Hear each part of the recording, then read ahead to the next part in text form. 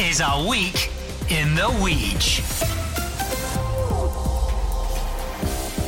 Hello and welcome to Week in the Weege. I'm Natalie Crawford. And I'm Selena Jackson. This week in the Weege, a Coatbridge block of flats is deliberately set on fire in the middle of the night, forcing children to jump from windows to flee the flames. Scotland are one step closer to their first major tournament in 20 years after a 3-2 win over Israel. It's not quite the Weege, but a very serious story. Detectives in Ayr are hunting a woman after a nurse is stabbed in a hospital car park. Christmas has arrived in Glasgow. The city's lights have been switched on. All that and so much more on this week's Week in the Weege. A very warm hello to you and welcome to Week in the Weege. Aye, I'm enjoying this Week in the Weege, are you? Oh, aye. I'd have preferred it if it was Week in the Wedge. Aye, or a week in Barbados. This is A Week in the Weege. And that's not even all. That's not everything. That's we not even had close to it all, is cut it? things out because nobody wants to listen to us talk for an hour, which we easily actually would. could have done this week because so much has happened that we've had to miss out. So much good stuff that we just don't have time to talk about. No, I feel like this week started about 3 weeks ago. I know. There's been so much. Not to mention Brexit. That's of still course, going that on. old chestnut. That's still happening. But I'm afraid before we talk about all of that, I do have some bad news to share. Selena, you'll remember in last week's podcast, we discussed John Paul McAllister. He was fundraising to get an air ambulance back from the French island of Reunion after taking a turn for the worse. He had been diagnosed with bowel cancer. He was in remission, and while he was away on holiday celebrating the end of his treatment, he took unwell again. I'm very sorry to report now that John Paul has sadly died before he was able to get home. It's tragic, isn't it? It's absolutely heartbreaking, but just for anybody that was listening to last week's episode and looking for an update, I'm afraid that that's it, and it's not a pleasant one. Yeah. On to another horrible story now. We're just the bearers of bad news this week. A block of flats in Coatbridge, Stewart Court, were deliberately set on fire in the early hours of Wednesday morning. 8 people, including 5 children, had to be rescued from the upper floors by the emergency services. Thankfully, the fire was contained to the communal close and everyone was allowed back into their homes that day.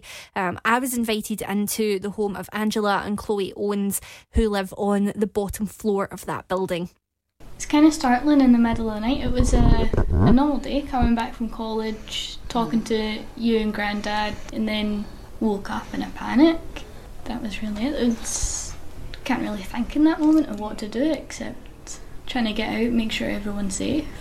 It's a horrible thing that I have to ask, but how do you feel knowing that it was set deliberately? And was it? Yeah.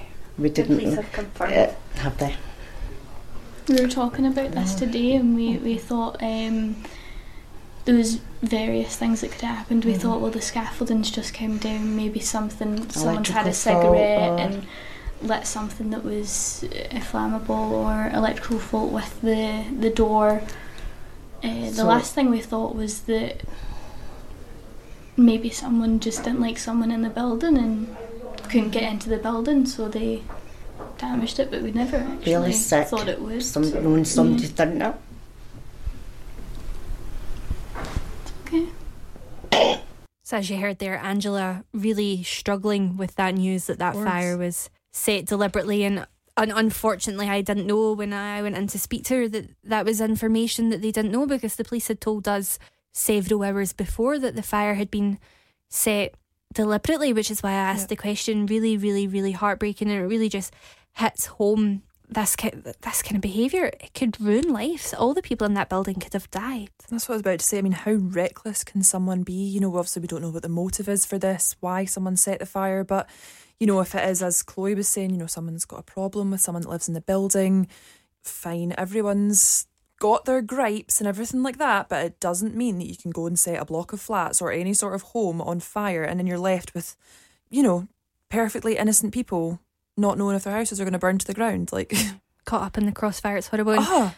At the time of recording, they still hadn't caught anybody, but hopefully they do that soon and we can bring you another update on a future episode of A Week in the Weege.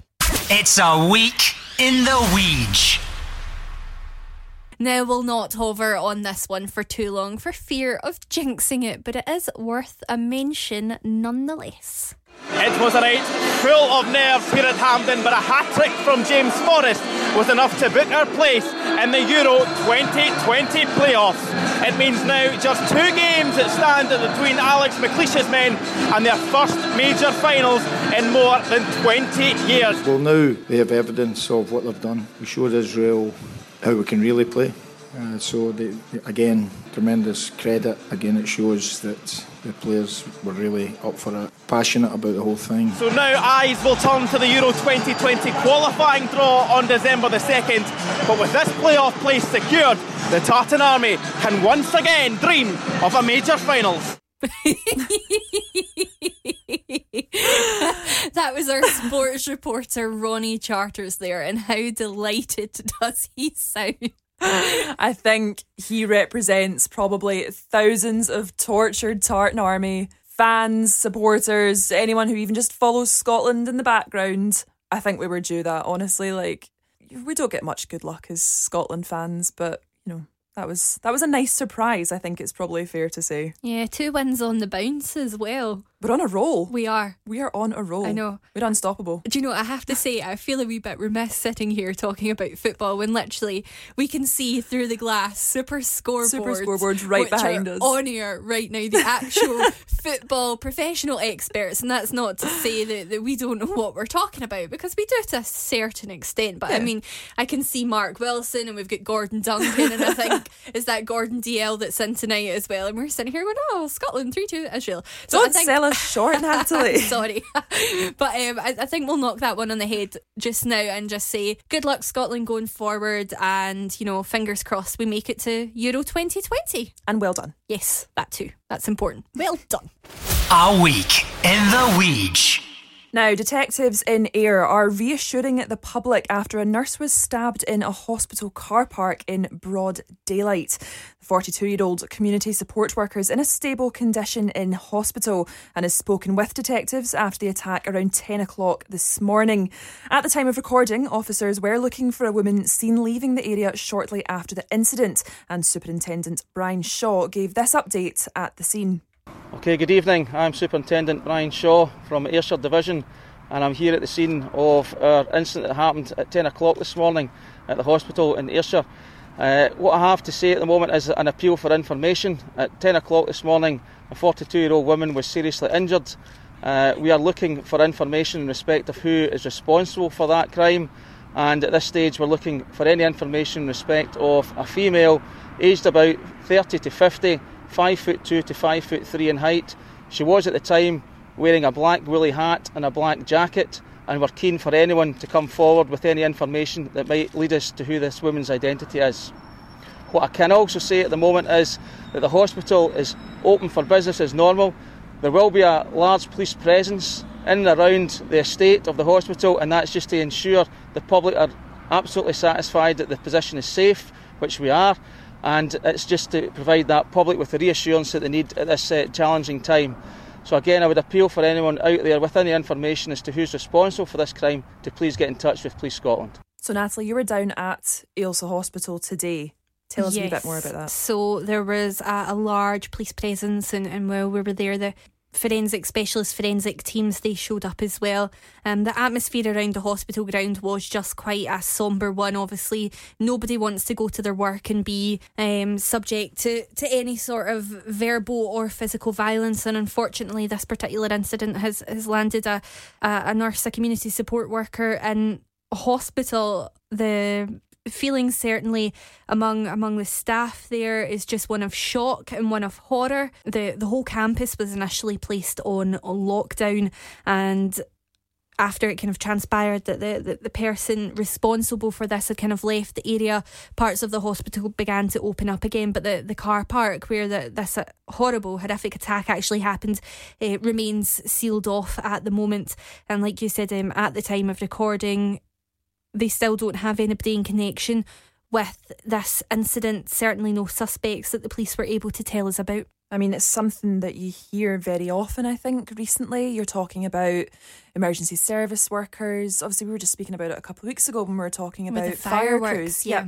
And you're getting emergency service workers or medical workers or, anyone in that sort of line of work. And they're being threatened and, verbally assaulted and, in this case, physically assaulted in their place of work. This poor woman's been stabbed in the car park outside her work. Like you said, she was just going to work that day, going to go and do her job like every other day. And unfortunately, she has been subject to this horrific attack. And my heart goes out to her and also to every other worker because, if I were them, I'd be feeling pretty worried. Yeah. Well, thankfully, although she is in a serious condition in hospital, she is stable and she is expected to make a recovery. Yeah. Aye, mate, I'm enjoying this week in the Wedge, are you? Oh, aye. I'd have preferred it if it was week in the Wedge. Aye, or a week in Barbados. See if I could play that after every segment. I would. I love it so much. I don't get bored of it. It's brilliant. I know. So, on to our next story, which is a nice happy I story know, for thankfully. once. And I'm very excited to be reading about this. Aimed on a high. Exactly. Thousands descended on George Square at the weekend to watch Glasgow's Christmas lights switched on for the first time this year. Yay! How exciting! Yay! Lord It's Provost. Christmas. Thank you for that. Sorry. How's your bear? Lord Provost Eva Bolander did the honours along with Santa and Clyde One's very own George and Cassie. Natalie, you were there too because you've been absolutely everywhere this week. I've just been everywhere. Can't help myself and about it all. Yeah, it was absolutely amazing. The atmosphere on George Square was electric and people really, really got in the spirit of things. Can I just say I'm a wee bit offended? You were like, yeah, Clyde One's George and Cassie were there. Yeah, so were you, Natalie. So was Natalie.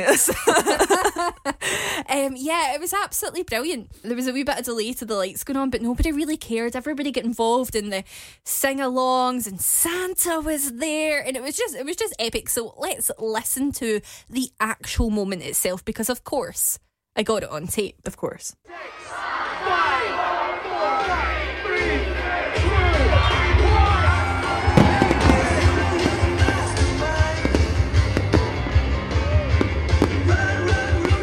We love our city, so it was lovely and a delight to see the fireworks, wasn't it, guys? Certainly was, yeah. Aye, it's alright. It's the first year been here. We've tried so many years to get here. That's the first time the kids have managed to get here, so aye, chuffed. Yeah, it was beautiful. Yeah. In the Christmas spirit now? Yeah, so it's well and truly. Oh, they're amazing. Yeah, thoroughly enjoy it. What did you think? Did. They were great. Yeah, they were great fireworks. Clyde One, we thought it was wonderful. We love our city, so it was wonderful to hear see the fireworks, wasn't it? Really good. Yeah, it was great. We absolutely loved it. Thanks. Are you in the festive spirit now? Yeah, I think we're new, aren't we? After seeing that firework display. We had a fantastic time. Yeah, it was really lovely. What did you think of the fireworks? Fabulous. Absolutely. Put out the boat. It was lovely. So there I am trying to talk to people and you've got George and Cassie in the background giving out the numbers so folk can phone them the next day. Local celebrities, George and Cassie, I love it. I also love that man in the clip there that was like, yeah, it was alright, pretty chuffed, like cool. So west of Scotland. I love it. So laid back, but how cute was that weekend? It was like, yeah, it's great. It's amazing. It's brilliant. It's that so would good. be me if I was there. Yeah, absolutely. How excited are you for Christmas? Oh, I'm so excited for Christmas. It is Christmas countdown, 33 days until Christmas. Wow, oh my goodness. Is your shopping in? No. I've not even started. By the way, this is me stalling so that I can look for a wear in the Weege. For clues for wearing the Weege because I forgot all about it because I'm rubbish. Anyway, let's we could just skip wearing the Weege this week. No, I'm sorry, that's not happening. What's the score? 3-2 to you. 2-1. This is only my third. No. 2. Yeah, because you got. This is my third week. I got a 2, and then you got a 1 last week. 2-1. 2-1. Right. Okay. Let's cue the jingle. This is a week in the Weege. Well, as you've just heard us rambling on about there, that almost brings us... Stall. Unfortunately, we're going to have to do it. Well, unfortunately for me. Before we go, it's time to find out how good my Glasgow geography is as we play Where in the Weege. Yeah, you should know by now, but just in case, every week one of us takes a turn to guess what part of Glasgow in the West the other one's talking about based on 3 clues. If we get it right on the first clue, you get 3 points. The second clue, it's 2, and on the third clue, it's 1. And there's a running tally. As you heard, Selena's winning 2-1, and she is back in the hot seat in the hope of grabbing on to some more. I'm not going to look too smug about my victory so far. Give me peace. Right.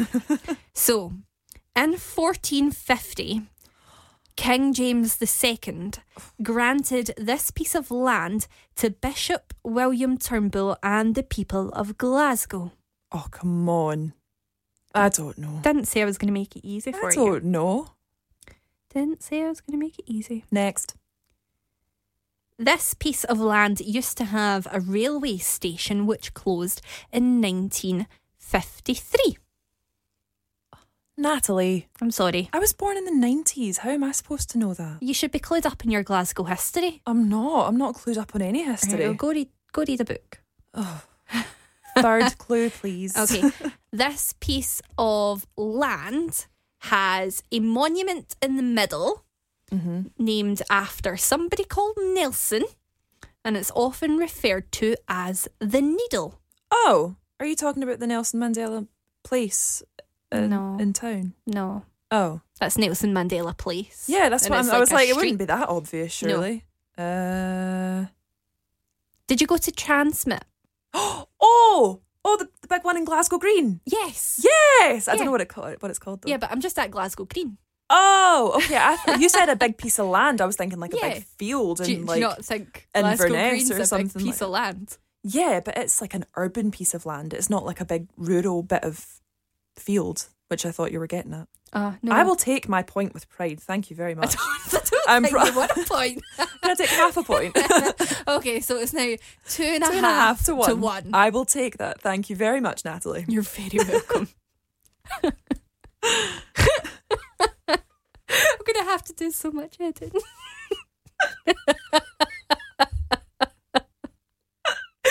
This just sums up this week. We're a bit hysterical. Okay. So that brings us to the end of today's Week in the Weege, which I feel for Natalie's sake and my sake is probably a good thing. And for all our listeners' sakes. I'm impressed if they've held on this long. I know, me too. A Week in the Weege is a Radio Clyde news production. For the latest around the clock, follow on Twitter at Radio Clyde News. Join us again next time, where we'll have more of the biggest stories and we'll hopefully be a little bit more composed. And professional. And be doing our jobs properly. And we'll... Oh, no. you're not done yet? Okay. And don't forget to follow us on Twitter, subscribe on iTunes, and we'll see you next time on A Week in the Weege. Bye. Bye.